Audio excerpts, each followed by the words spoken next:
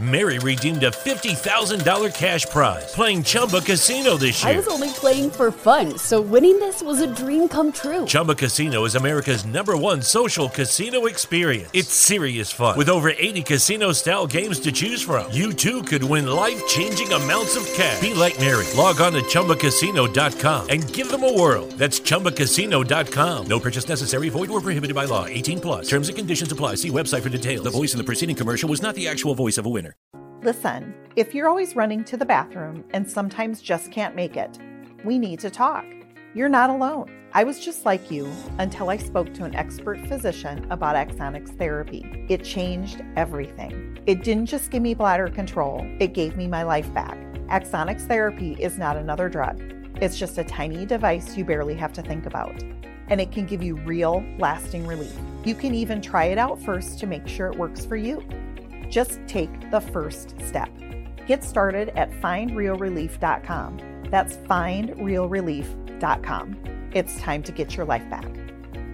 Consult a bladder specialist to find out if Axonics is right for you. Results and experiences may vary. Risks can result from Axonics therapy that may require surgical intervention. Available by prescription only. For more information about safety and potential risks, go to findrealrelief.com. What's going on, everybody? Welcome back to Inside the Five. I'm Griff. I'm Stav. I'm Will. And on this episode, we're going to be recapping some NBA news, the Celtics in specific. We're going to then go on to week 12 of the NFL season, recapping that. We're going to finish off with the FIFA World Cup.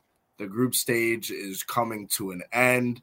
A lot of excitement going on in this podcast, even though I don't sound that excited right now, but we'll get to it, guys. We'll get to it. What do we say? Let's do it. Let's do it.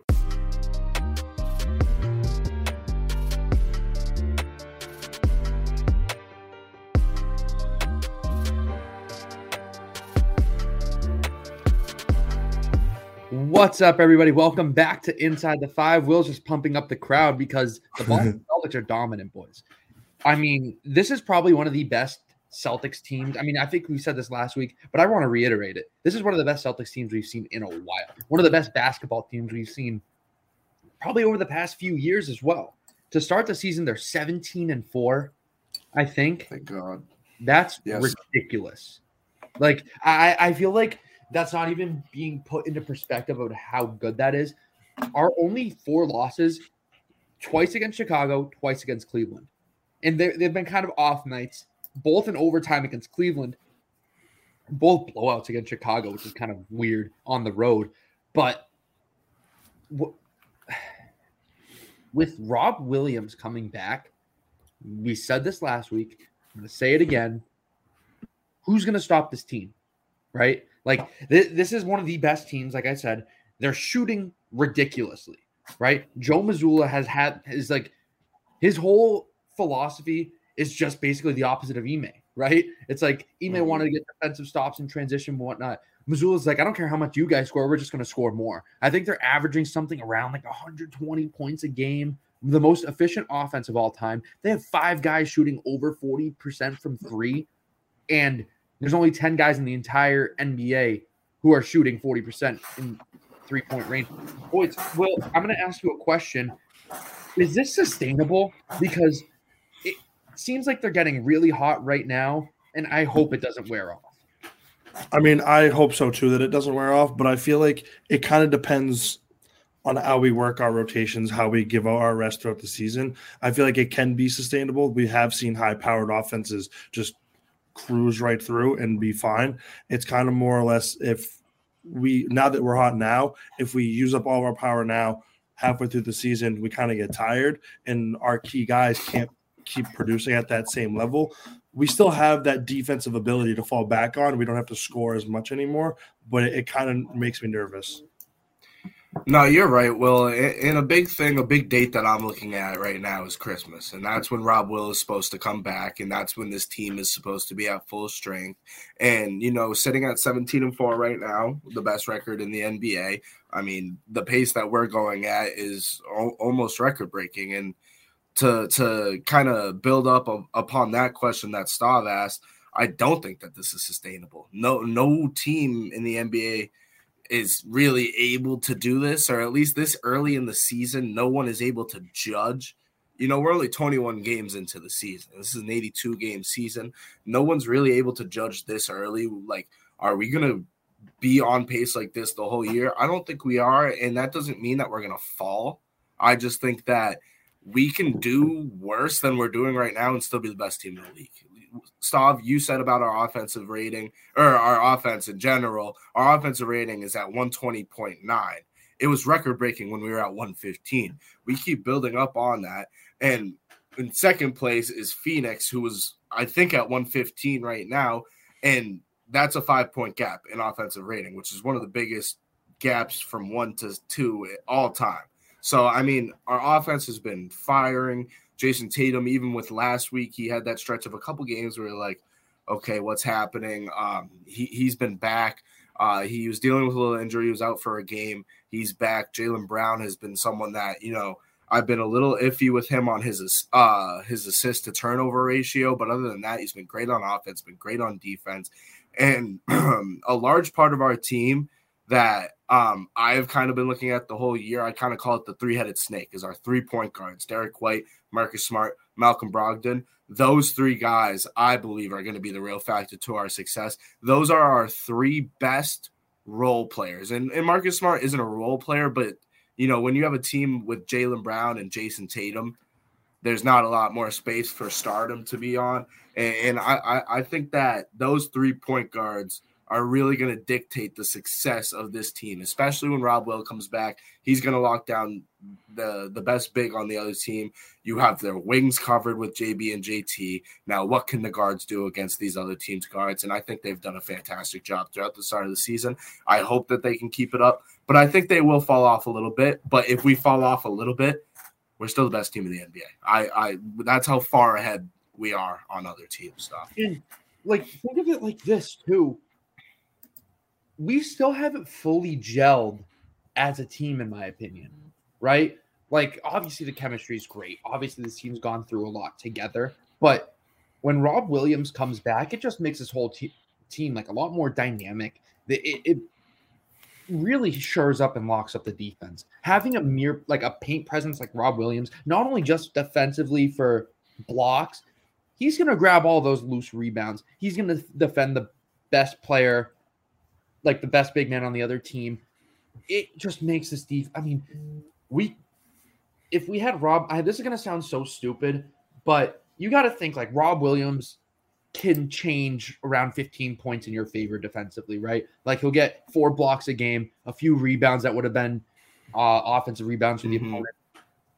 We're winning games by 20 right now. Are we like, is this going to be like Rob Williams comes back right into the flow of things and we're beating teams by like 30, 40 every single night? Like we kind of last year at the end of the regular season, we were blowing out playoff teams. We were winning games by 30, 40 points. We didn't realize how impressive that was. I mean, we did, but we were just trying to climb up into the standings, right? We were trying to play catch up from the first half of the year. We picked up exactly where we left off in the regular season last year. So that's why I think that this is sustainable, right? Like they have not shown us anything to indicate that anything else. You know what I mean? It's just crazy to me how good this team is, how well coached they are, and how it kind of seems how humble they are. Like they're hungry. They want to win. No, you're very right, Stav. And, you know, going through the season, we're about a quarter way through the season now at 21 games with there being 82. I think we're at like just over a quarter of the season and with Rob Will coming back, I want to say if Rob Will started this season, a fully healthy season, we beat the Cavs. I think both of those times, because both of those losses, one of them was a 9-point loss. The other one was a 1-point loss. And I honestly think we beat the Bulls both times because Vucevic against Rob Will. I love Rob Will in that matchup. I think if Rob Will's here, we're undefeated right now. I'm going to be 100% honest. I think Rob Will is someone that adds so much of a large presence in the paint that we just don't have right now. Other than I actually don't want to say we don't have one. Luke Cornett's been fantastic. He's continued to be fantastic. I think he's going to be like an actual role player coming off the bench for this team. I think that he deserves the minutes that he's getting along with Sam Hauser off the bench. Those two guys have been very impressive. I know I mentioned it on the last episode, but since then, I mean, Luke Cornett has gone out, balled out in their win against the Kings. He was guarding Domantas Sabonis, who Domantas Sabonis has been on an absolute tear. But when Rob Will comes back, Rob Will is like the version of Luke Cornett that is actually good. You know what I'm trying to say? Like when we're playing these teams such as a Minnesota down the road, I'm looking at December 23rd if he can come back by then, or someone that has a big like Los Angeles January 28th in the Lakers. Rob Will can guard Anthony Davis. Rob Will can guard Karl Anthony Towns or Rudy Gobert. Luke Cornett can do his best, but he's not going to be as successful as Rob Will just due to the lack of athleticism compared to what Rob Will has. We're going to be a great team when that comes. But, you know, sitting at 4 losses right now, a quarter of the season, we're on pace for 16 losses around there. That stuff I could see being done. I really could. I wanted to take the side kind of as the devil on the left shoulder and be like, how are we going to keep this up throughout the whole year? If we do, I would love to. I think we can, but I'm going to say we're not. I think we finish the season around 20, 25 losses, which is still amazing. Yeah, if that's the case, I mean, would they be 58-25 or something along those lines? You know what? I would give me 23 losses. Give me a 61 season. Yeah. So, I mean, let's look around the rest of the NBA too. It feels like everyone else is struggling, right? Like, am I just seeing that? Like the teams that were hot to start the season fell off, right? Like we always talk about the Utah Jazz. Look at the Utah Jazz. They've fallen off. They're kind of closer to 500 now. Same thing with the Sacramento Kings, who were also on pace to be one of the, I think they're the second or third best offense in the NBA right now, but they're falling off. They're closer to 500 and they're back to being the Kings. So, I mean, the Warriors are struggling early. The Mavericks have had their struggles. The Bucks are the only other team, in my opinion, that really haven't struggled up to date. I mean, the Lakers are a joke. We know that. So, like, what's going on in the NBA? It's so confusing. I know it's early in the season, and everyone's like, I guarantee the season-long comparison will be the Celtics of last year. Sorry, I'm just getting situated on my desk. But, like, the season-long comparison for teams that are struggling are going to be the Celtics of last year. It's like, oh, all it takes is like a really good month to get back into it. But that team is way different than any of these teams. Not any of these teams have the talent that the Celtics did last year and just weren't competing. So, I don't know. I'm just getting very, very excited about what's to come for the Celtics. I mean, let's look at the rivals, right? Like the Bucks are right there with us. Like I said, they're 14-5. They're having a really good season, but then it drops off. Cleveland's 13-8. Indiana's 12-8. Philadelphia's 12-9. The Raptors are 11-9. I'm not worried about any of those guys, and the rest of them are 500 or worse. And like the Heat are 10-11. They've been struggling all year. And then you go out west. I mean, Phoenix is doing their thing, but Phoenix of last year makes me just not care. I don't think Phoenix is good. No, I mean Denver's going to be pretty good. I think Denver's pretty good. They're 13-7, but then Memphis is struggling. The Clippers are kind of finding their footing, but Kawhi Leonard is out every other night. I'll never understand what's going on with that guy. And you never hear Paul George is hurt. Yeah, exactly. And the Warriors are struggling. Like I said, the Mavericks are struggling. It's weird, right? It's weird. It's weird how all these teams are getting off to a slow start besides the Celtics and the Bucks. So maybe our preseason predictions are really going to come true where the rest of the East doesn't matter. It's just up to who gets that one seed, the home court advantage between the Celtics and the Bucks. Yeah, and I even want to say if we're gonna look at the landscape of the NBA right now, I'm gonna be straight up and say we're gonna kill the Bucks in the playoffs. Like I don't think that the Bucks match up against us as much as they did in years prior. Chris Middleton, who's been struggling with injuries, usually gets back in time for the playoffs. But I think even with Chris Middleton, we have all the firepower we need to beat the Bucks, and we can let Giannis drop 40 to 45, and we can still beat them by 20. And if we're going to push that far, we're going to talk about the finals. There's not a single team in the Western Conference that can handle the Boston Celtics right now. And it's weird, too. Like, what happened to the Warriors? Why do the Warriors suck right now? I know it's Klay Thompson's been playing bad. He had a good game last week, kind of shut up the haters for a little bit. Draymond is just a waste of space. James Wiseman got sent down to the G League, which is he's former, what was he, number 3 or number 2 pick? Number 2, right? Number 2. Yeah. Former number 2 pick, just absolutely struggling in the NBA, isn't ready for the spotlight maybe. Steph Curry's doing his thing, obviously. I think he's averaging close to 30 points. Yeah, he is. And Andrew Wiggins is just kind of not. Andrew Wiggins is the second best player on that team. Yeah, but he is the second best. It's very quiet. Like last year, we heard. I mean, Andrew Wiggins was an all-star starter last year, right? Yeah. Like it's very quiet what he's doing. He's averaging 18 points a game, 5 rebounds, but that's just about it, right? He's only averaging 18. I mean, that's not only. I mean, and Jordan Poole's kind of. Hold on. You hear that?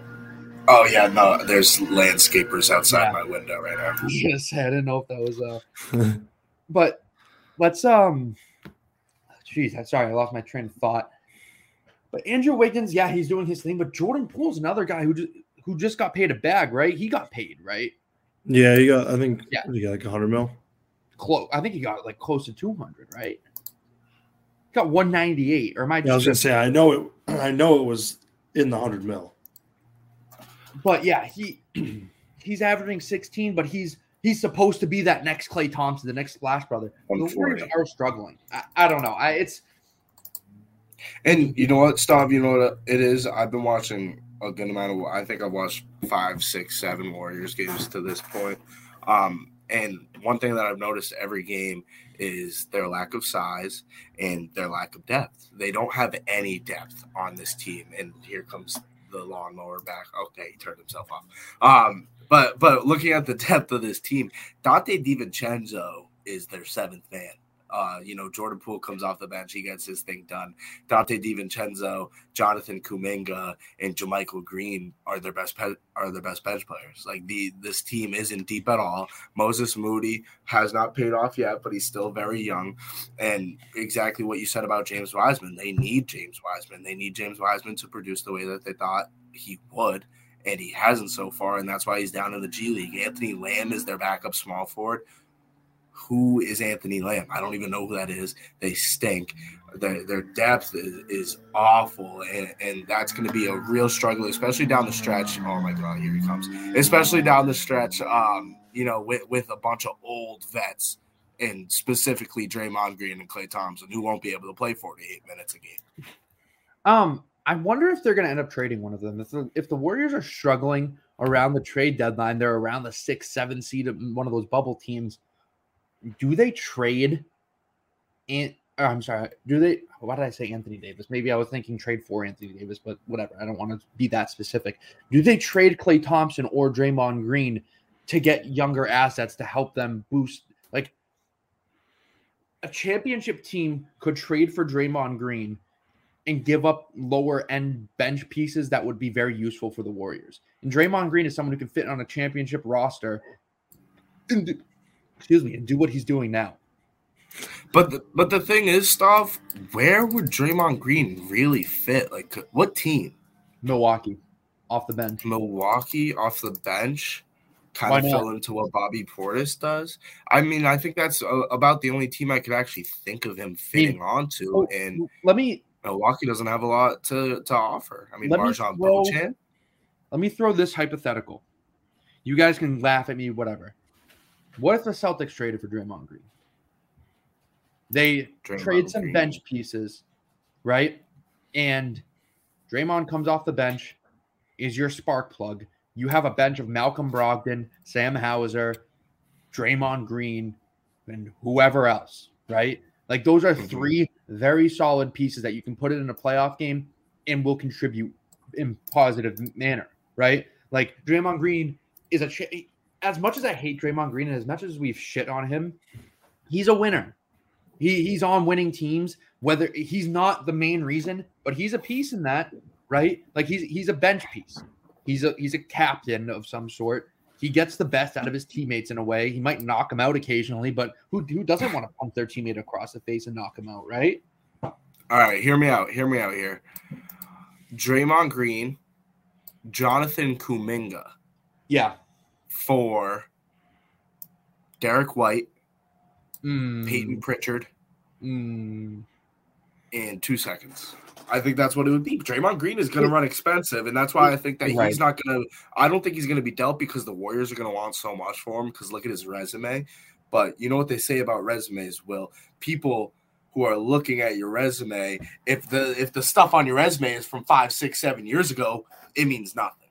I mean, I'm focused on winning a championship this year. Draymond Green, who you're right, provides a spark, but where is that spark? Is it on the defensive side? Is it just emotionally? Like, why can't we just have someone like a Grant Williams step up and be like Draymond?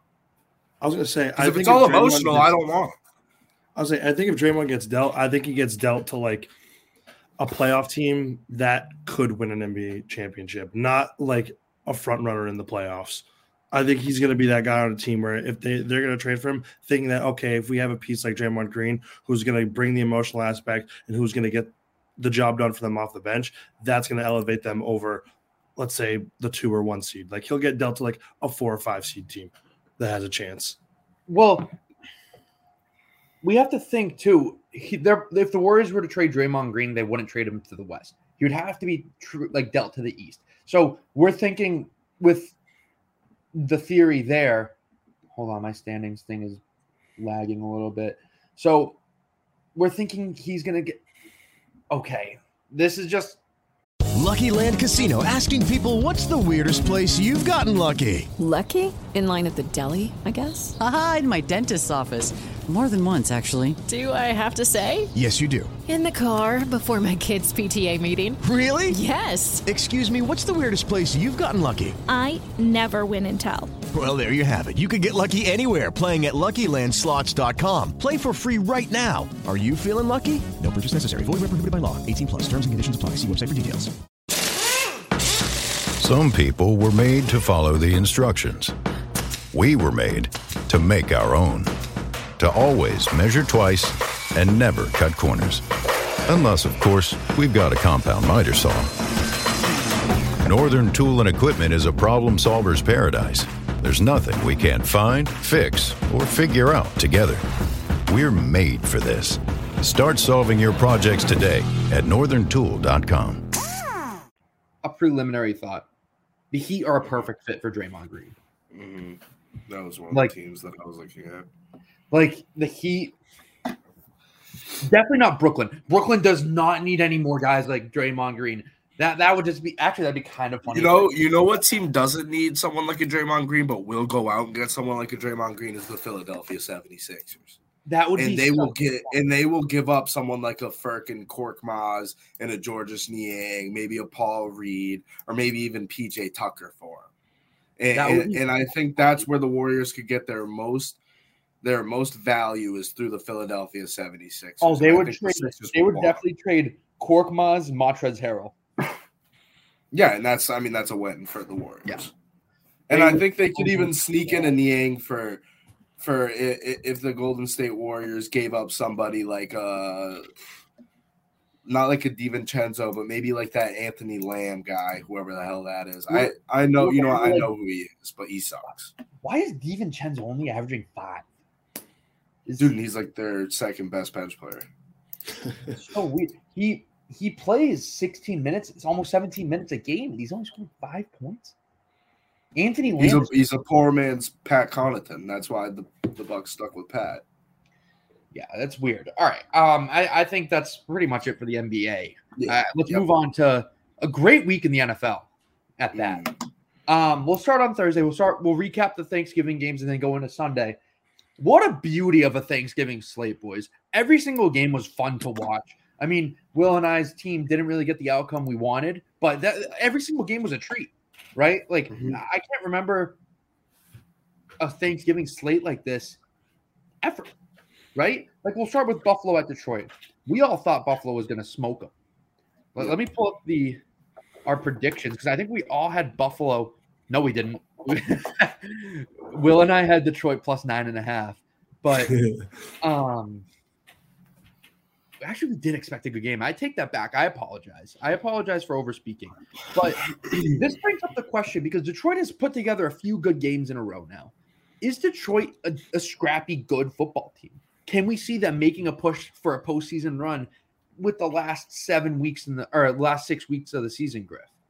I think that the Lions are the perfect definition of a non-playoff team that could beat any playoff team, and they could also down the road beat someone like a Minnesota December 11th, or beat someone like a Green Bay that last week if Green Bay picks it up.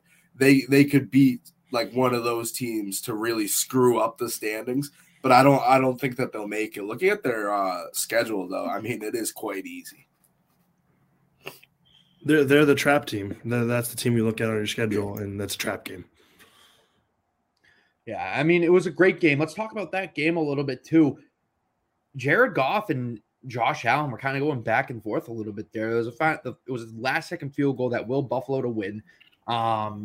Detroit scored a touchdown. They tied it, correct? Or did they take the lead? I can't believe I don't have the final score written down. I'm terrible journalism from me right here. But did they take the lead? I think they took the lead. What, the Lions? Bad journalism. They took the lead. They took the lead. Yeah, they took the lead, and they were in position to win that game. What was there? Only a minute left for the Bills there. And I mean, it's Josh Allen. Josh Allen's one of the best quarterbacks in the NFL. So, Jesus, I don't know why I'm just like, my brain's all over the place right now. But Detroit was in position. I mean, there was a few plays here and there that could have gone their way, and they could have ended up winning this game, right? Like, you think of the safety. You think of just leaving Stephon Diggs wide open in that last drive. And no, they tied it. I'm sorry. The Lions tied it. It was 25-25, and the Bills went down and kicked the field. Yep, that's what it was. I was right. Okay, but yeah, still, the Lions competing with the Bills is not something really many people were expecting. We didn't expect a blowout from the Bills, but we expected the Buffalo Bills to really take control of the game, like get it done. Yeah. And they didn't. They really didn't. Yeah, what else is there to say about that? I mean, not much. I mean, it was one of those wins that I think we'll look back on, and then we'll see the teams that the Lions played at the end of the season and be like, all right, this was around the time when the Lions were hot, but the Bills ended up with the win. And you know, once Josh Allen is hoisting the Super Bowl trophy, we'll be like, all right. That's what I'm going to say. I think they're still up there for favorites, all right, even with a tough loss like that. And with the win on Thanksgiving against a team in the Lions who play every Thanksgiving at home, this is the Lions Super Bowl. Mm-hmm. So, you know, I think it's a big win for Buffalo. They're now 8-3, and the AFC East has been shaken up since, this game with the Patriots losing, like we said, and, you know, the Jets and Dolphins winning. The Bills are putting up points. It's really all going to come down to their defense, and the same exact thing that me and Will said about the Lions. They're a trap team, but Week 13, we'll get to it on the next episode. Week 13 is a real test for the Bills. Yeah. All right. Rapid fire. Next game, Giants and the Cowboys. This was a cover. This was a bad beat. The Cowboys were up 28-13. The spread was 10. I had the Dallas -10. Will also had Dallas -10. This was a great win for Griff, but the Giants scored with 30 seconds left and covered. Yeah, this was a dominant. Covered. Yeah. This was a dominant second half from the Cowboys. This is what you want to see out of the Cowboys. They really used everyone. Zeke had a pretty good game. Pollard had a pretty good game. CD had over 100 yards. 2 tight ends scored for them. This was a good game out of the Cowboys, and the defense dominated in the second half. They got to Daniel Jones. Saquon kind of did his thing. This was another good game. The Cowboys' offense looked very impressive. Like in the second half, first half they sucked. First half they sucked, but like second half they really put things together, and like it's usually the defense that shines the light every Sunday when they play. And their offense looked pretty good in the second half. So yeah, and you know what? To add on to that, CeeDee Lamb had a fantastic second half as well. But speaking of that last touchdown that the Giants scored, I do want to say on Thanksgiving I hit a 6-leg parlay. I had, obviously my lock of the week, or my Thanksgiving Christmas special lock, which was the over in this game that hit only because of that touchdown. But I also had the Giants spread in that parlay. So that was a big touchdown for me. I had Bills money line just in the parlay. I had the over, I think I had the over in this game as well, the Bills Lions that barely hit. And then I had Vikings spread. And then what did I have? Did I take the over in this game? I think I took the Thanksgiving over. Everything hit. Moral of the story, everything hit. And it was all thanks to that one touchdown. You guys want to know what's kind of wild? This is a little fun IT5 stat here. Both of you guys hit your Thanksgiving locks. Griff, yours being the over in the Dallas Giants game. Will, yours being – oh, no, yours didn't hit. Why did I put green? Sorry, Will, that my fun IT5 stat isn't really relevant for no reason, Will. Yeah. So now it just – yeah, so but what I was if Will's IT5 lock also hit, mine didn't. I had the Patriots plus 2.5. But I was the only one who hit the regular lock of the week. I went 0 for 2. That's bad. Griff, you had Seattle minus 3.5. Will, you had the Chargers minus 3. They only won by 1. I had Cincinnati minus 2. But it would have been a fun little stat there. I apologize. But let's move on to the Patriots game. How about that? I mean, this was probably the most surprising game in my opinion. Although the Patriots lost, the offense looked confident in the first half. For the first 3 quarters. I would say first 3 quarters. I mean, there was a lot of bad things that went the other way, but even in the fourth quarter, they made a play. They set themselves up, and then Mac Jones got sacked twice in a row, put up 26 points. Vikings defense isn't really that good, but Mac Jones had his best game probably of his career. He went 20-39, almost threw for 400 yards. He had 2 touchdown passes, one to Hunter Henry, my Thanksgiving player prop lock, which was kind of a surprise. I wish I actually bet that because I was confident in that pick. But I mean, that was a good pick. We each went 2 of 3. Will, I don't know why you picked Mac Jones anytime rushing touchdown. That was a pick. You're feeling it. No, but I do want to say my sister, who does not bet, I was obviously with her. It was on Thanksgiving, and I was like, all right, Bailey, who's going to score today? And she was like, Hunter Henry. I was like, no chances. Hunter Henry scoring. He's plus 500. I was like, no, I'm not taking it. And after, the controversial call, which got called back when he had 2, I mean, it was almost like my sister was like Albert Einstein.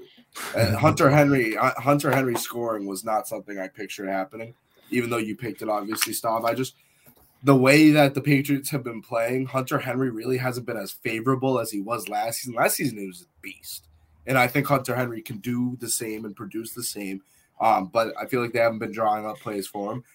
That's exactly what they did on Thanksgiving. They really utilized their tight end position. I think they're going to continue to do that. And not only that, all the receivers really didn't play that bad. I mean, Mac Jones had a few great throws. The first throw of the game to Jacoby Myers, kind of off his back foot with pressure in his face. He hit him right in stride over 2 defenders. And then that touchdown pass to Nelson Aguilar, that came out of nowhere, right? That was a strike. I don't think I've seen Mac Jones throw that good of a touchdown pass all my life. He was slinging it. I was surprised. You know what? They had a big opportunity to score in that fourth quarter, and I'm glad that you brought up Nelson Aguilar's name because the ball hit him right in the hands. On that play on the right sideline, I think it was like the 2-yard line. That ball hit him right in the hands, and that's not something that you can accept. And then Nelson Aguilar pretended to be hurt for like the next 5 minutes. Yeah, he was just a bitch. I'm sorry, he was just being a bitch. Yeah.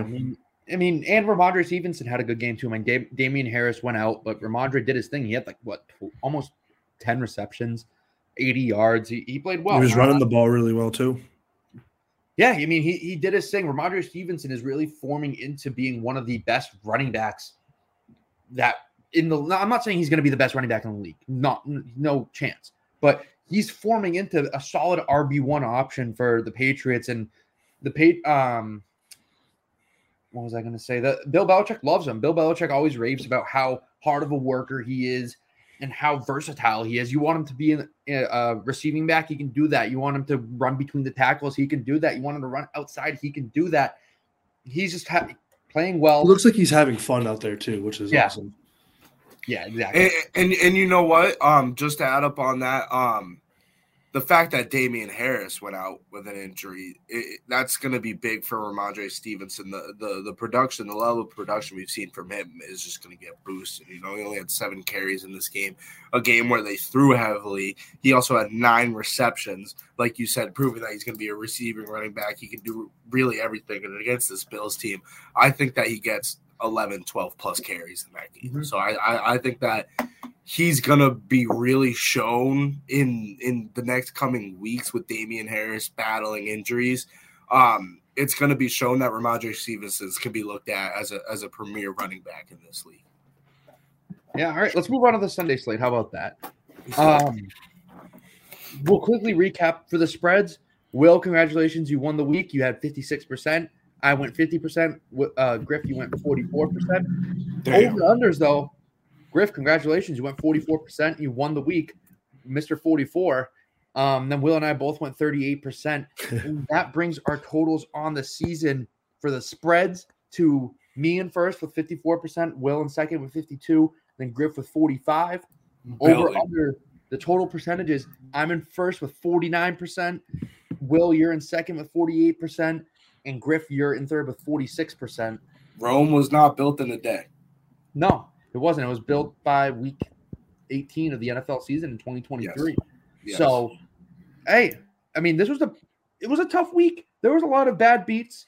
But a lot of bad beats with over-unders as well. Yes, 100%. We not just with the spreads. Yes. The over-unders really screwed us this week. But some good wins for you, Griff. Let's talk about that. Obviously, the Giants +10, Minnesota -2.5. We all had Kansas City -15.5. That was a lock. Washington -4.5. I mean, some great wins. Will, for you, you had Cleveland +3.5 against Tampa Bay, which you were the only one to have that. Then you had Philly -6.5 against Green Bay. You were the only one to have that. Me, I really didn't have any substantial picks that were on the own. But you got the job done.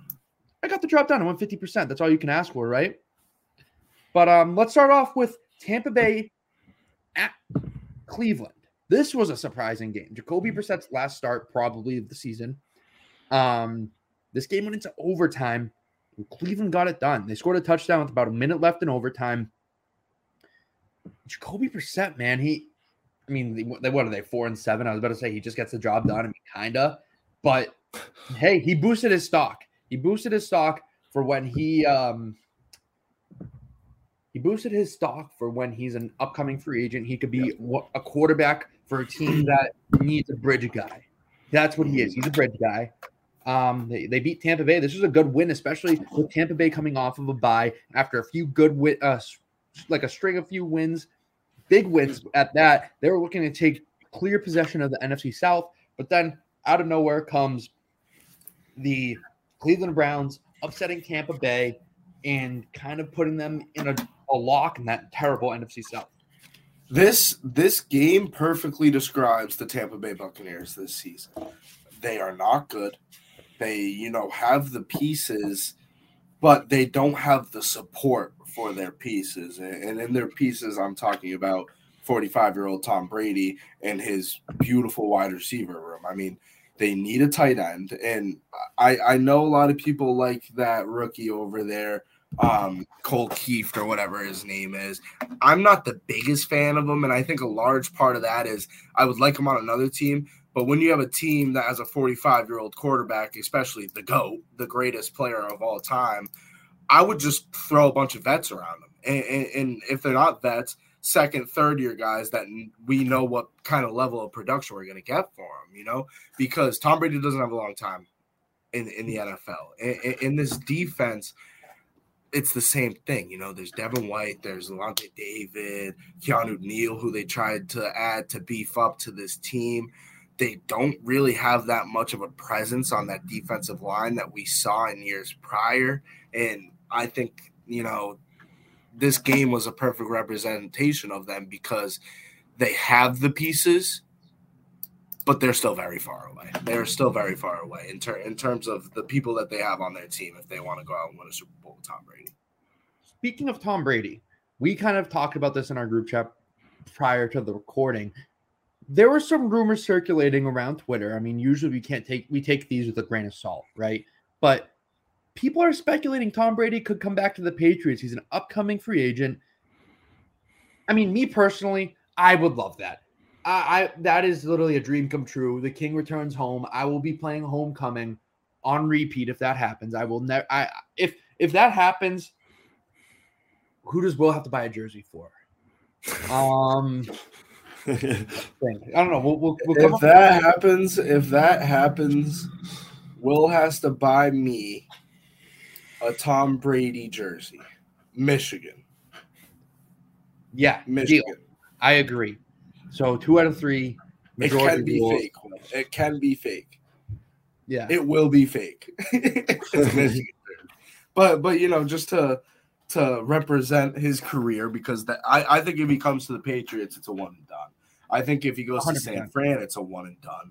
I think I'm going to say it right now. If this isn't his last season, next season is. And Tom Brady, who has been doing it for a long time and has been doing it at the greatest level for a long time, if he goes to the Patriots next year, the Patriots are going to have to clean house. They're going to have to sell a lot, and I think that would include Mac Jones to a team that needs a younger quarterback, so that the Pats can gain, maybe a few pieces on the O-line, maybe a few pieces on that D-line, or even the linebacker or something like that. They're going to need to sell a lot of these younger players.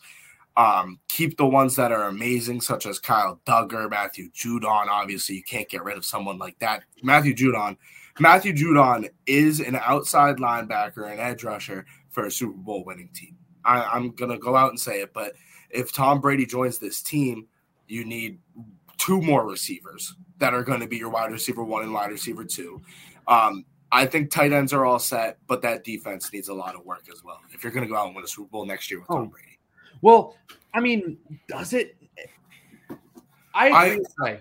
I think that the holes on defense are glaring, right? Like the holes that they have on defense are very notable, but they've been making it work, except against the NFC North, which is kind of wild to say. Except against the Lions, they dominated that game defensively. But when the defense has been on, they've been on. They've been insane. They've been a treat to watch, right? Like you think of that Jets game, they held them to 3 points. You think of the Lions game, they shut them out. You think of the Colts game. You even think a little bit of Dolphins week 1. That was a surprising game. They held them to 13 points defensively, which with Tua, the Dolphins averaged well over 20 points a game. So that was a great game defensively. Mary redeemed a $50,000 cash prize playing Chumba Casino this year. I was only playing for fun, so winning this was a dream come true. Chumba Casino is America's #1 social casino experience. It's serious fun. With over 80 casino-style games to choose from, you too could win life-changing amounts of cash. Be like Mary. Log on to ChumbaCasino.com and give them a whirl. That's ChumbaCasino.com. No purchase necessary. Void where prohibited by law. 18+. Terms and conditions apply. See website for details. The voice in the preceding commercial was not the actual voice of a winner. When Shopify says you can sell anywhere, they mean it. Woo, hold up. Just got a new sale. Order fulfilled and shipped. Inventory levels good. Whoa, Shopify doesn't mind if you're at sea level. Or on top of the world. You can run and grow your business anywhere. Climbing mountains is never easy, but at least Shopify gives me all the tools I need for my business to hit new peaks. Whether you're selling carabiners or crop tops, start selling with Shopify today and join the platform simplifying commerce for millions of businesses worldwide. We've built the platform so you can keep climbing and grow your business to new heights. With Shopify, you really can sell to anyone, from anywhere. This is Possibility, powered by Shopify. Start selling online today. Sign up for a free trial at shopify.com/free22. Shopify.com/free22. Shopify.com/free22. Internet connection required. Not available on mountaintops or seafloors. But offensively, I think, I've been a broken record about this. I think they need a wide receiver 1. I think that they need a better offensive line as well, especially if you get Tom Brady, a guy who's obviously not mobile on his feet like he used to be. But you definitely need a solid wide receiver 1. You need to improve your tackle situation. Yeah, no, definitely. I mean, looking at the O-line, I'm a fan of Trent Brown. He's been having an iffy year this year. He's been pretty good. I like Isaiah Wynn. David Andrews, who went down this past week. That right side of that offensive line is iffy, especially that tackle position. I like Onwenu at right guard, but other than that, I mean, I don't love him, I want to say. But you're right. If Tom Brady goes to any team, that team has to have the best offensive line in the NFL. It's as simple as that. And when he was on the Patriots, in my opinion, for most of those years, they did. And that was their key to success. Get the run game going. Oh, wait, look, we have Edelman. We have Moss in some of these years. We have Welker. We have Deion Branch in some of these years, right? And that goes right back to that wide receiver room. If you just plop Tom Brady onto this roster, it's going to be like, oh, yeah, no, Devontae Parker. Devontae Parker is not going to really get the job done for you. And I think it's as simple as that. You're playing in a tough division already. You have 1 year to make a change.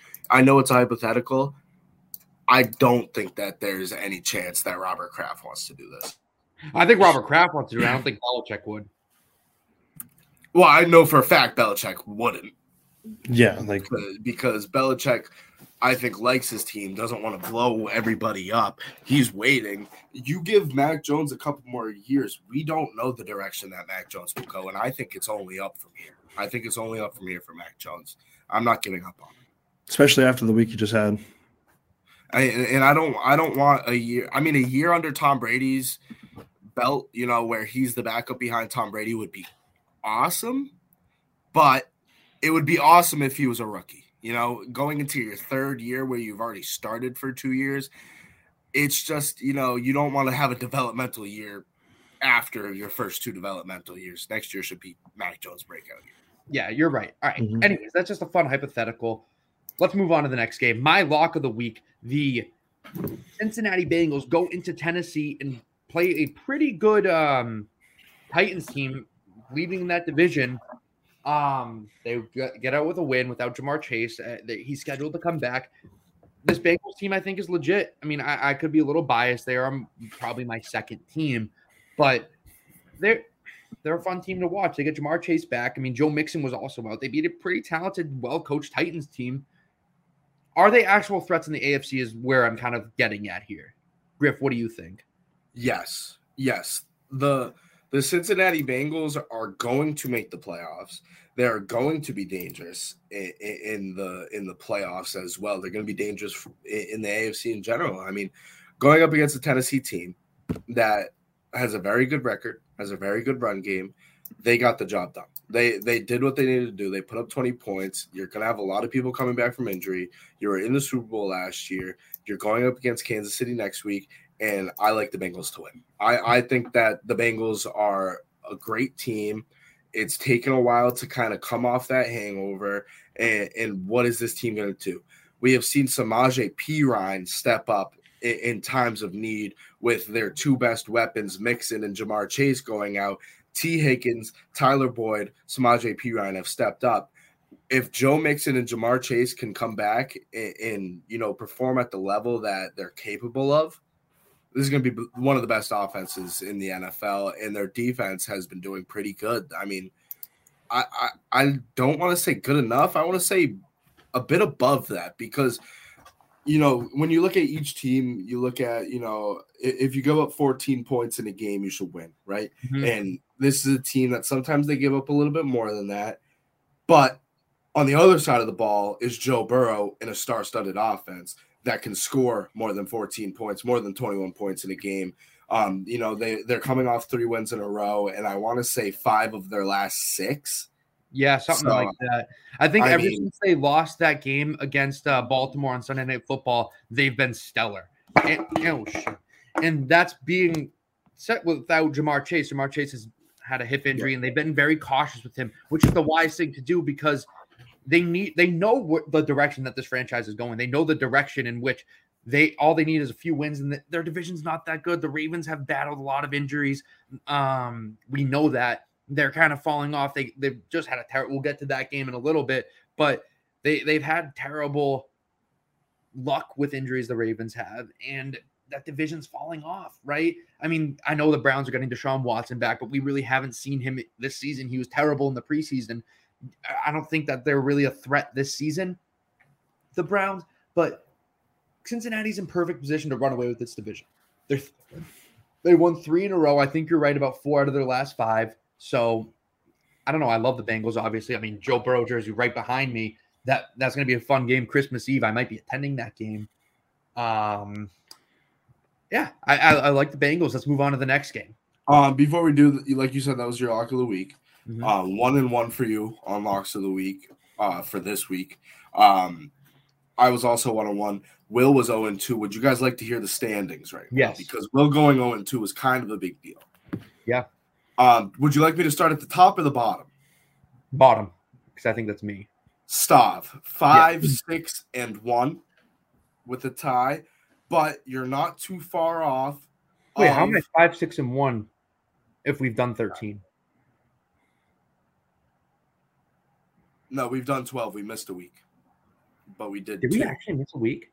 We did miss a week. Will knows we missed a week. Yes, we missed a week. Yes, I apologize. Yes. But anyways, you're not too far off. I think you're 1.5 games off of first place, which is conjoint between me and Will at 7-5. So I told you Rome wasn't built in a day. After 5 weeks, I was in last place. Anybody can do it. Back up on top, 7-5. Me and Will. It was a big week for Will to go 0-2. Will, all love. It's going to be a big week next week. It's going to be a very big week next week. I want to say I took my kryptonite picks this week. The Chargers haven't worked out for me, and I was like, you know what, it's Thanksgiving. We got to be thankful for the teams that I love. And then the Cowboys, I usually pick them on Thanksgiving, and it always fails me. I don't know why I do it. I always pick the Cowboys. So, better shut something up this week. We got to. Need a big win. Absolutely. But yeah, that was a big win for me. I mean, I'm right in the mix. Never count me out. That's what I'm saying. You know, Griff, like you said, Rome wasn't built in a week. It's built in 18 NFL weeks. So I'm excited for week 13. I already know my lock of the week. I'm not going to say it. I've got to save it for next episode. Tune into next episode to hear my absolute lock of the week. This might be my lock of the year, to be honest. So, wow. Yeah, tune in. But, yeah, next game, we have Houston at Miami. This was a snooze fest. I mean, Miami dominated from the jump. They went up 30-0 at halftime, kind of pulled their starters 130-15. I don't really have much to say about this game. Nope. Good win, Miami. Legit. Yep. Next game, Jets home against the Bears. Another shitty game. I mean, shout out Mike White. Did his thing, threw for 3 touchdowns. Offense looked competent. Zach Wilson's career is done. Yes. Bears would have won without Justin Fields. Mike White, QB1. Yep. All right, next game, another snooze fest. Atlanta at Washington. This game came down kind of a goal line stop for Washington. They got an interception in the end zone, a pass intended for Cordero Patterson, picked off. Taylor Heineke's just dominating. This is his team. Don't want to see Carson Wentz again. Nope. Commanders scored in every quarter. Shout out them. Yep. Chase Young back. All right, next game, another goddamn terrible one. The Denver Broncos suck. We all hit on this. Carolina plus 2.5. They were home. They beat Russell Wilson. No surprise there. 23-10. Snooze fest. Game sucked. Next never a doubt. I just have one-liners for all of these games. Never a doubt. Russell Wilson try scoring more than 1 touchdown in a game. Yeah. Just try. Keep pounding. Yep. Next game. This was actually a good game. I actually kind of want to talk about this a little bit. Touch upon it. Baltimore at Jacksonville. Trevor Lawrence had a really good game. This was one of those games that it's like, oh shoot, this is why he was a number 1 pick. Led them come back in the fourth quarter. The Ravens defense sucks in the fourth quarter. Yeah. They love giving up leads. They were up 19-10 in the fourth quarter and blew that lead. The Jaguars went for 2 and won this game, right? They scored a touchdown. Yeah. It was 17. I'm sorry, it was. What was this? What was this? The final score was 28-27. Yeah, 28-27. That's right. So they went. It was 27-20. The Jaguars went for 2. That's what happened. Yes. That's right. And then, I mean, Justin Tucker's field goal. I thought that was it. I was watching it on my phone in the car. Shout out to my cousin. He was in a movie, so I missed some of the 1 o'clock slate. So My uncle rented out an entire theater and we watched the movie. But Spirited on Apple TV, go watch it. My cousin's in it. But yeah, I thought that field goal was good. I was watching it on my phone and I was like, damn, a 67-yard field goal, but it was in Florida, heavy air. It's the opposite of Denver. So yeah. And you know what? It was a tough day to kick. Fun fact about this game, rain delay, thunder, lightning delay. Game kicked off at 1:25. Beautiful job done by the operations crew in Jaguars with communications of the officials in this game. Beautifully officiated game, way to get the game going. Not on time, but the game doesn't always have to start on time. It just, the game has to end. And that's exactly the mindset that the officials had in this game. They got the job done. That's all I got. Yeah, next game. This was actually a good game. Will's lock of the week. Congratulations. Oh, no, it didn't hit. We have the Chargers. That's the second time I've done that to Will. Second time. We just talked about him going 0-2. My apologies, Will. The Chargers -3. They won. They didn't cover. But Brandon Staley, he'll do this occasionally. He'd be like, no. Yes, they finally scored. They beat the Cardinals. The Cardinals are a struggling team. They're screwed. Kyler Murray's calling out Cliff Kingsbury in post-game pressers. They're a terrible team. Like we say, the worst team in the NFL. I think it's funny. Hard Knocks. I can't wait tonight. I cannot wait to see the debacle that happened in the locker room post-game. J.K. Scott was the player of the game in this game. Beautiful job punting from J.K. Justin Herbert finally threw for 3 touchdowns again. And I want to say, whoever called my man a social media quarterback, Samuel Acho, right? Or is it Samuel or Emmanuel? Emmanuel. One of them. Emmanuel. Yeah. Oh, that's on me. I mean, yeah, I'm sorry for that. I mean, he won't listen to it, but look at who he has to throw the ball to. Joshua Palmer, Carter. I mean, these guys stink. I'm sorry. I like Joshua Palmer. I'm a Chargers fan through and through. But when Keenan Allen is playing hurt and when Mike Williams is hurt, those are your top 2 receivers. Eckler's getting the job done. And this man still throws 274 yards and 3 touchdowns. Justin Herbert's legit put the team around him that he needs. The O-line sucks in Los Angeles, and the defense has been beat up all season. So that's why they're 6-5. Without Justin Herbert, if you put in Kyler Murray on this team, they have 3 wins. Justin Herbert is there's no reason to call him a social media quarterback. I just never understood that take. It's a bad take. Probably one of the worst takes I've heard in a long time. And he's been playing with 3 broken ribs all season. The thing is he's calling him a social media quarterback when he just doesn't really use social media. Like the only time you ever see him post something is either if he does his like annual cookout in the summer, or if like one of his teammates does good, like Austin Eckler scored a touchdown, and he'll be like, oh, he's awesome. Like he literally just does that, and then he doesn't post any of his own highlights. Anytime the camera's on him, he like moves away, like he hates it. Yeah, he's not a social media quarterback. Yeah, that was a wild take. By if other people are posting Justin Herbert, that doesn't make him a social media quarterback. That doesn't make sense. Yeah, that was. And what is a social media quarterback? Like when I think of social media quarterback, I think of like, who would I even think of? Who's the quarterback at South Carolina? He started at Oklahoma. Spencer Rattler. Spencer Rattler is a social media quarterback. Yeah, sucks. And that's really all. Maybe Kyler Murray. And that's all like Oklahoma quarterbacks. No. Period. Broncos Russ. Yeah, you know what, Griff, that's a great shout out. If you go to Oklahoma, you're a social media quarterback besides Jalen Hurts.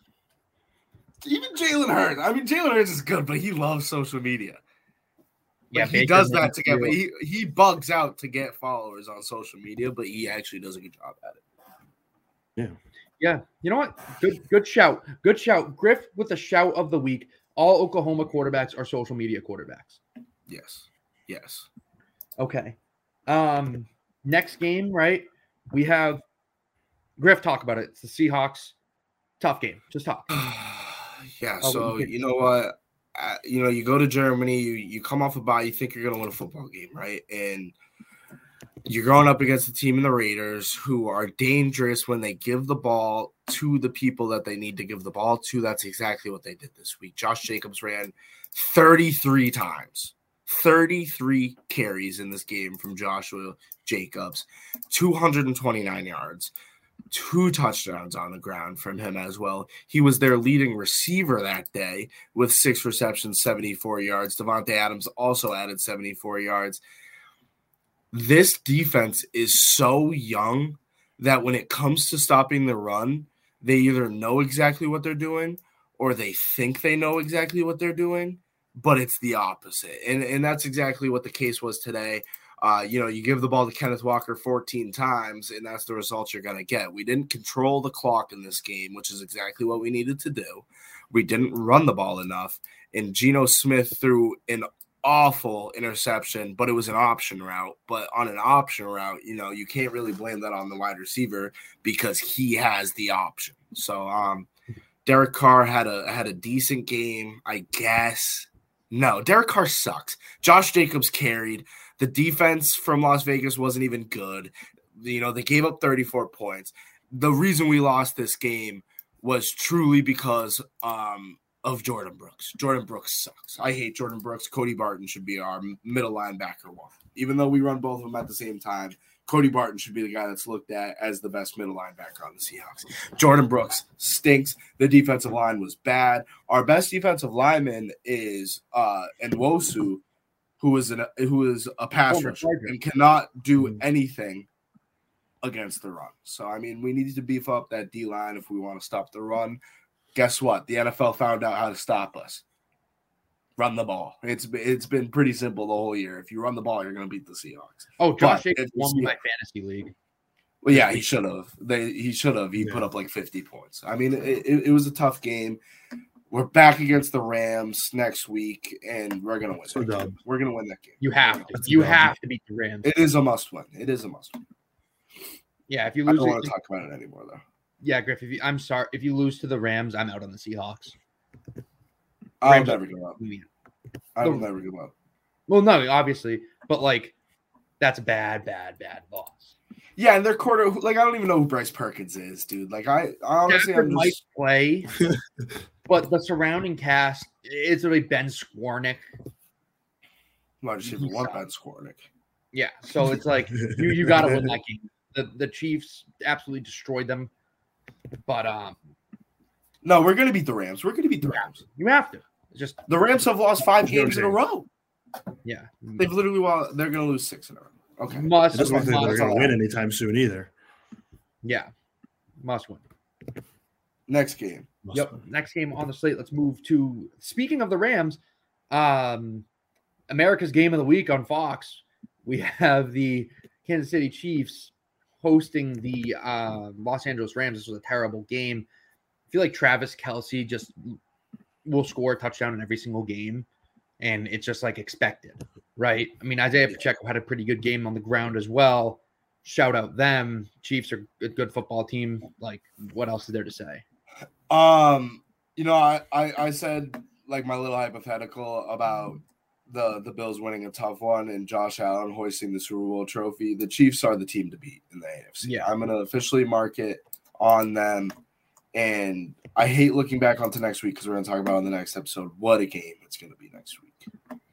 Yeah, that's going to be. They covered the spread by half a point. Good teams win, great teams cover. And the Chiefs got it done. They're 9-2. And what a sneaky 9-2 they are. Isaiah Pacheco, my guy of the week. I love Isaiah Pacheco, and I feel like he's been on the fringe of it. And even though he didn't play fantastic, 69 yards and a touchdown, and just what he does in the return game for this team, I think that this is a guy of the week that he didn't earn it because of this week. He was just building up on it, and he deserves to have his name be said out loud. Yeah, shout out him. All right, Sunday Night Football. We had the Green Bay Packers at the Philadelphia Eagles. The Packers love playing in primetime. I know it's not really their fault. They're not a primetime team. Aaron Rodgers went down. Jordan Love stepped up, had a few good throws, and people overreacted. That's my favorite thing, when people overreact. I love when Do you think it's an overreaction? And yes, they overreact. I think people I like Jordan Love. That's like my favorite part of the Packers season when Aaron Rodgers has to come out for a couple possessions and Jordan Love comes in and the fans are like, oh my God, Jordan Love is so much better than Aaron Rodgers.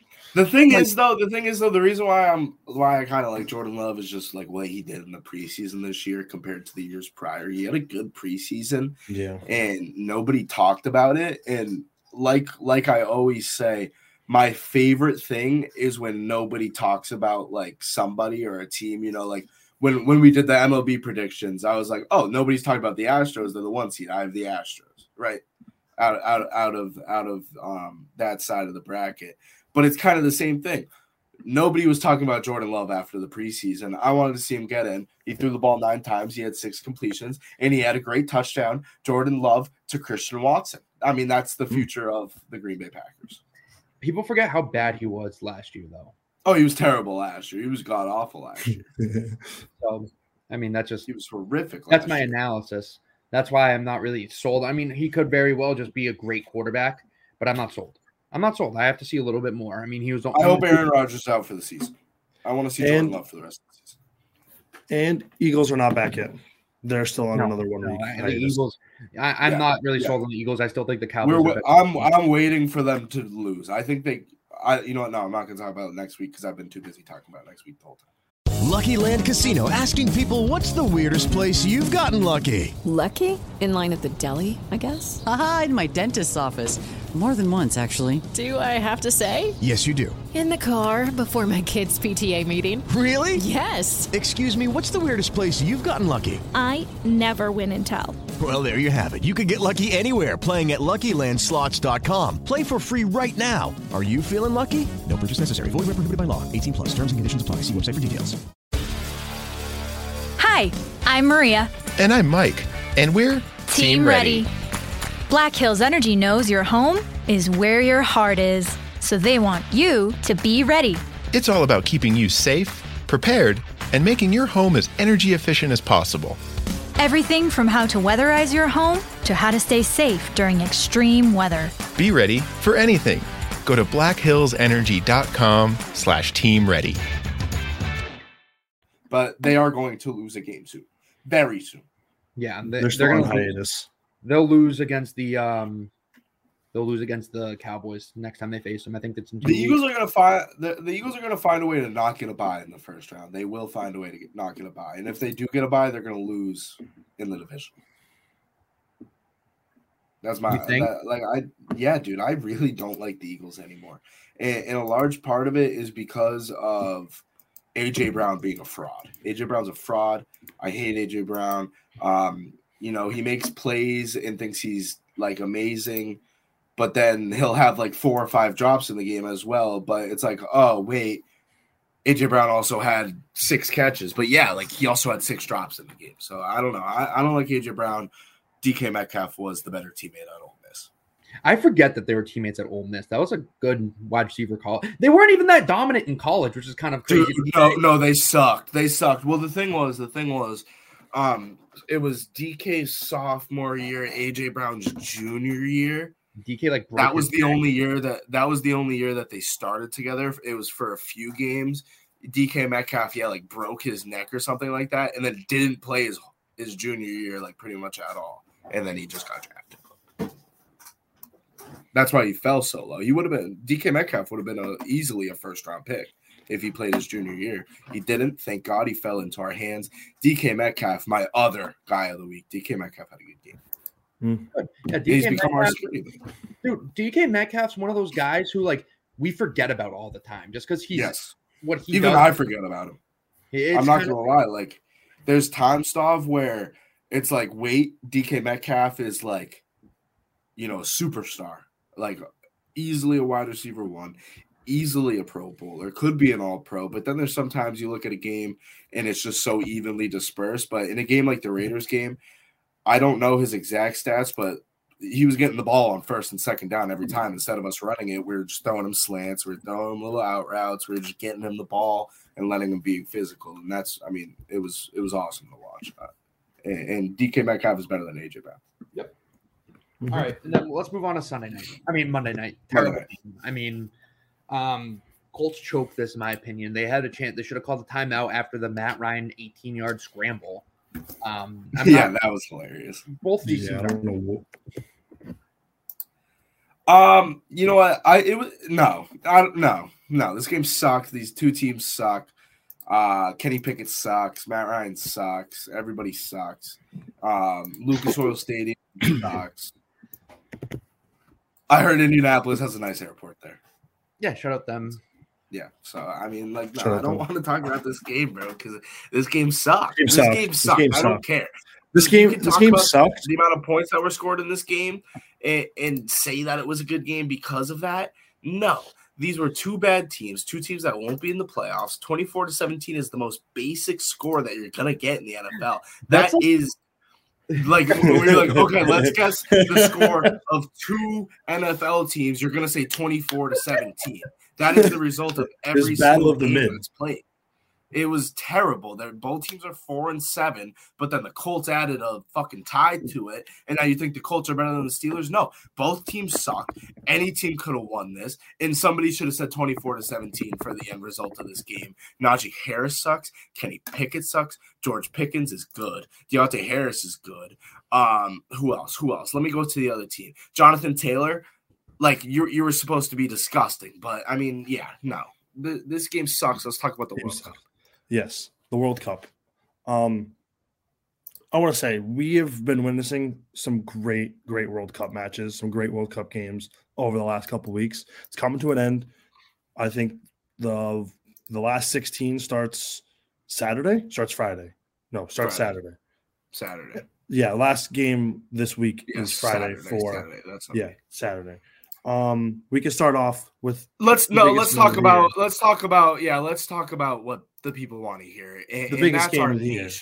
Our nation, USA versus Iran. We won 1-0. Christian Pulisic sacrificed his nuts, and we move on to the round of 16.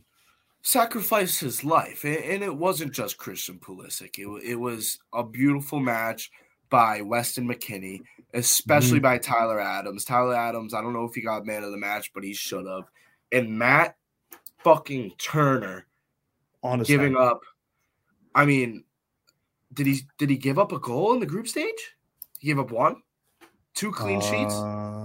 He gave up one against Wales. He gave up one against Wales and then 2 clean sheets. He didn't give up one against Iran or England.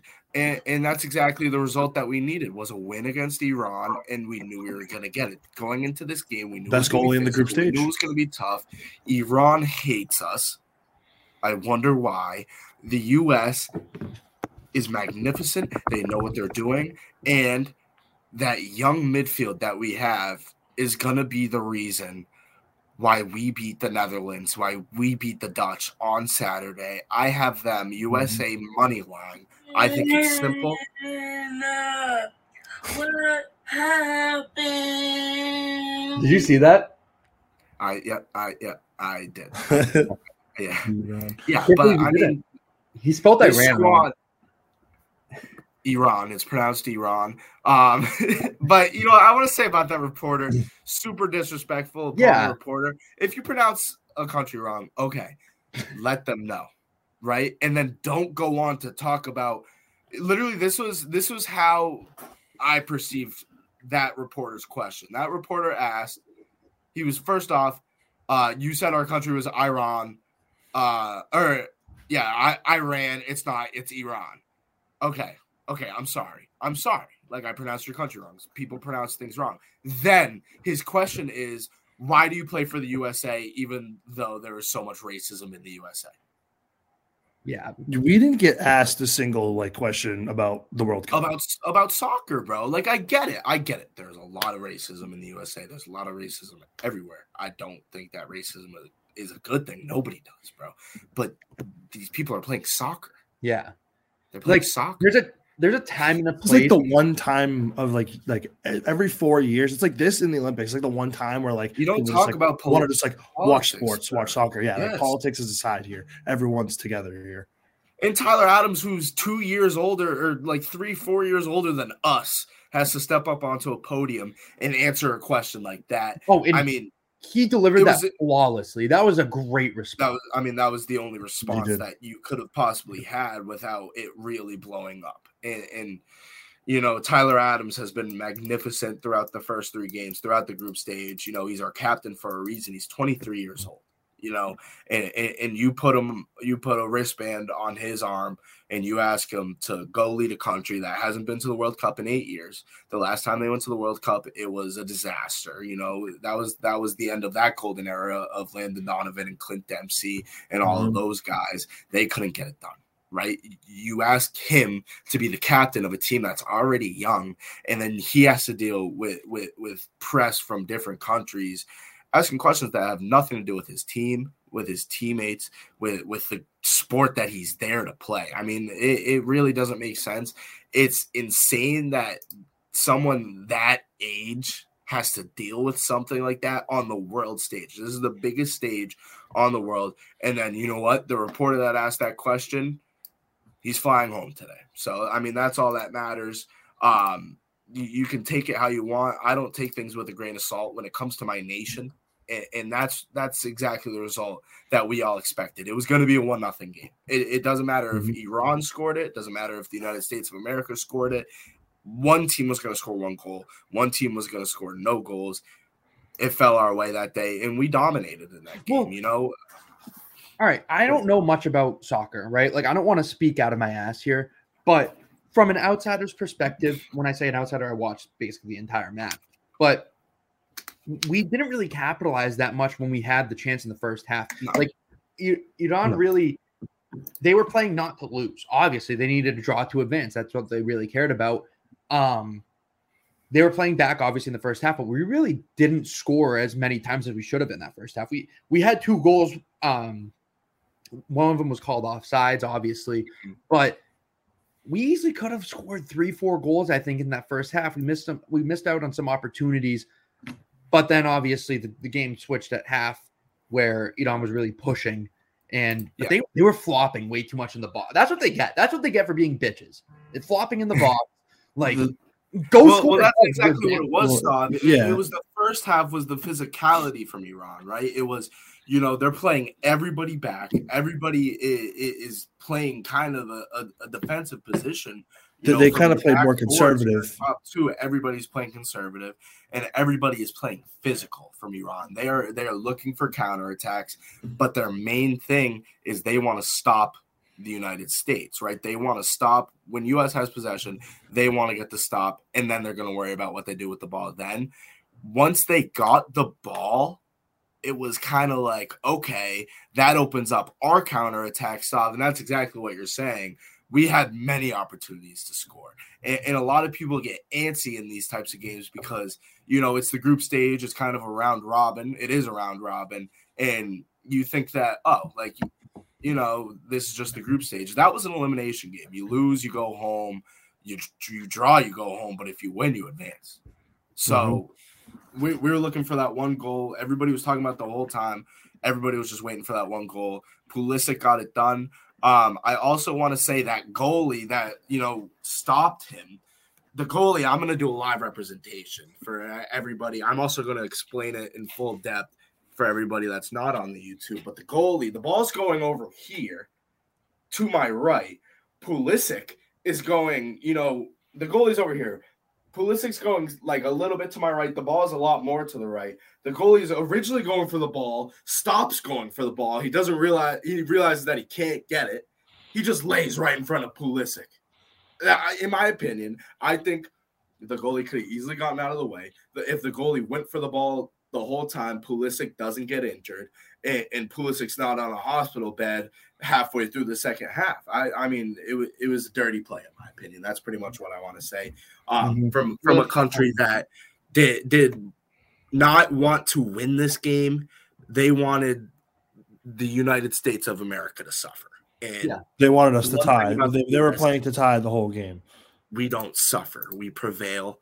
And that's exactly what we did against England. We did what we needed to do. We did exactly what we needed to do against Iran. But to, you know, kind of get the focus off of the United States of America, I think we talked a little bit about them. I do want to say shout out Australia, the Socceroos, for getting on to the next round with a big win today. France took a tough loss, but it didn't matter. They were already through. Argentina's playing right now, Will? Is that correct? Yeah, I wanted to take a look at the upcoming games because this is basically what is going on now until Friday is that every group is pretty much getting locked in to the round of 16 as the days go on. So right now we're taking a look at Group C. So it's Poland, Argentina against Saudi Arabia and Mexico. As of right now, that group, Poland is ahead with 4 points. Argentina has 3. Saudi Arabia has 3. And Mexico has 1. I'm pretty sure there is no way for Mexico to advance. But yeah, Mexico's out. Mexico is out. But if Argentina loses today and Saudi Arabia beats Mexico, they will advance. Yes. I think no matter what. Yes. Yeah, that is the only way these standings change. If Poland, Argentina tie, and actually if they tie and Saudi Arabia wins, I believe they'll also advance. It might go down to goal differential, which that depends on the score of the game, but I'm pretty sure that's where that comes in. And then I believe tomorrow is also another day of interesting groups. Group F and Group E is one of the most interesting groups that we have, which is Croatia, Belgium, Canada, Morocco, and Group F. We have in Group F, Croatia, Morocco both have 4 points, and Belgium has 3. Canada is already out, as everyone knows. But if Belgium loses to Croatia, they're out. It's winning in for Belgium pretty much, and Morocco, they have to hope for Morocco to lose against Canada. Yeah, it would have to be a Belgium tie and a Morocco loss. Yep. Or it would have to be a Belgium winning it. So, Actually, it depends on goal differential now because they are -1. Morocco is 2. So if they were to tie technically 0-0, they wouldn't even be in. So Belgium is on the hot seat right now. Belgium needs to win, and they need to hope a lot for things to go right for them.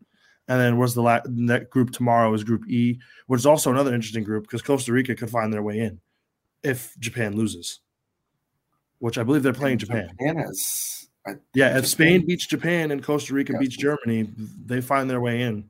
And Germany is. And I was going to say, how about Germany? Germany not a presence in the round of 16 is big. Them, no Belgium, that's big. There's big teams not making it in.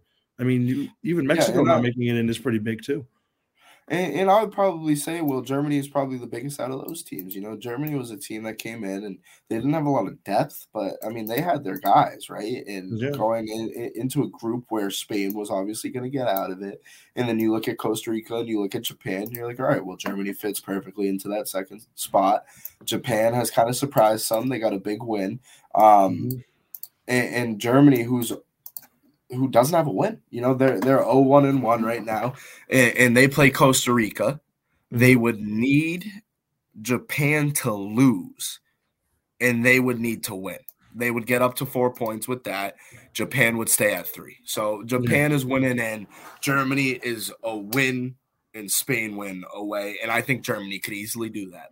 Germany could easily do that. And then obviously Group F, we have the runner-up of the last World Cup, Croatia, just leading the group. And Morocco has surprised many of us, which is honestly cool because they actually have a good team. They have a lot of good players on that team. They have a good squad. And then obviously to finish off the group stage, we have Group G and Group H, which I believe Group G is pretty much done. I think the only workarounds is Cameroon and Serbia winning and Switzerland losing. Is the only way around that. I don't know who's playing who. Switzerland's playing Serbia. So if Switzerland loses to Serbia, Serbia's in, but and then Brazil's playing Cameroon, which we can almost assume that Brazil is probably going to be Cameroon based on the way they've been playing. I mean, Brazil could play they're going to play their backups. They could play their third strings. Yeah, I mean, they don't really have to worry about this game at all. They're kind of comfortable. But Group H is honestly one of the craziest groups that we have because that second spot is wide open. Ghana only has 3 points, and South Korea and Uruguay have 1. And it's Uruguay, Ghana once again playing for that spot. If Ghana wins, they're in no matter what. And if Uruguay if Uruguay manages to beat Ghana and South Korea manages to beat Portugal, then we have kind of an interesting, like, terms of points there. Goal differential is going to really come goal down differential to will definitely play in, but I mean, I could really see Ghana winning and in against Uruguay. I think that's one of the best games of the group stage. I was going to say, with South Korea, I love South Korea, and I like them going into this World Cup to get out of the group stage. But at this point, you're going up against Portugal. You're going to need to win, and then you're going to need to, be checking Twitter throughout your own game to see the updates on that other game going on. And it's going to be very difficult for them to win in the first place. I'm going to say South Korea is pretty much out of it. It's going to come down to that Ghana-Uruguay game for that second spot. So that's going to be a great game to watch. And Uruguay does have a good team, but I honestly, I think I'm going to take Ghana. I'm going to take Ghana. I have Ghana as well. I think Uruguay has the names, but they don't have the team. And Ghana, I watched one Ghana game. I watched when they played against Portugal. It was 3-2. They put up a great game against them. And I think that kind of the culture that team has, there's a lot of teams that, they play, they have their guys, and then there's these nations that are like playing for something more. And Ghana's every single one of those players is ready to lay it out for the country, which is honestly what you love to see in the World Cup. And then two, they're all athletic, fast, and able to go on, like they make plays on the ball. They're scoring. We haven't seen. I'm pretty sure they said Ghana scored 3 goals in their last game. That was the first time they scored 3 goals in a World Cup game. Yeah, in their history, which is big. Like, so they're a good team. They're a sneaky team. If they can make it into the round of 16, they could do some damage. You're right. Well, and it's a team that has a few guys on that squad as well. They have a few defensive pieces, and then they have a few of these attacking pieces that I've personally not heard of, but they're coming out and they're doing amazing things for their squad and for the country as well. So with this group stage wrapping up, we will definitely be on not the next episode, but the episode after that to start discussing what is going down in the round of 16. But I think that's going to wrap up this episode. We hope you guys enjoyed. We will catch you guys this weekend to talk about week 13 of the NFL season. Go Celtics tonight. Go UNC. Shout out them dropping 17 spots in the AP poll. We'll catch you guys later, and peace. Peace.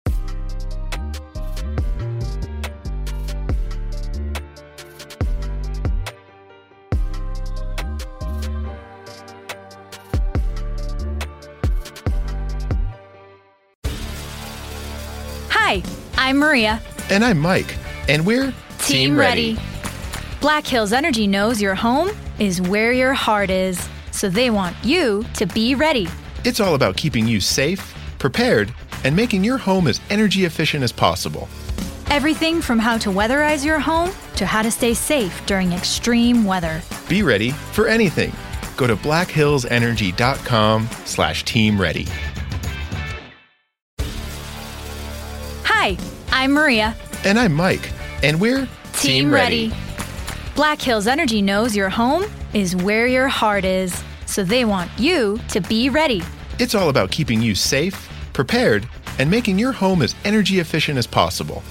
Everything from how to weatherize your home to how to stay safe during extreme weather. Be ready for anything. Go to blackhillsenergy.com/Team Ready.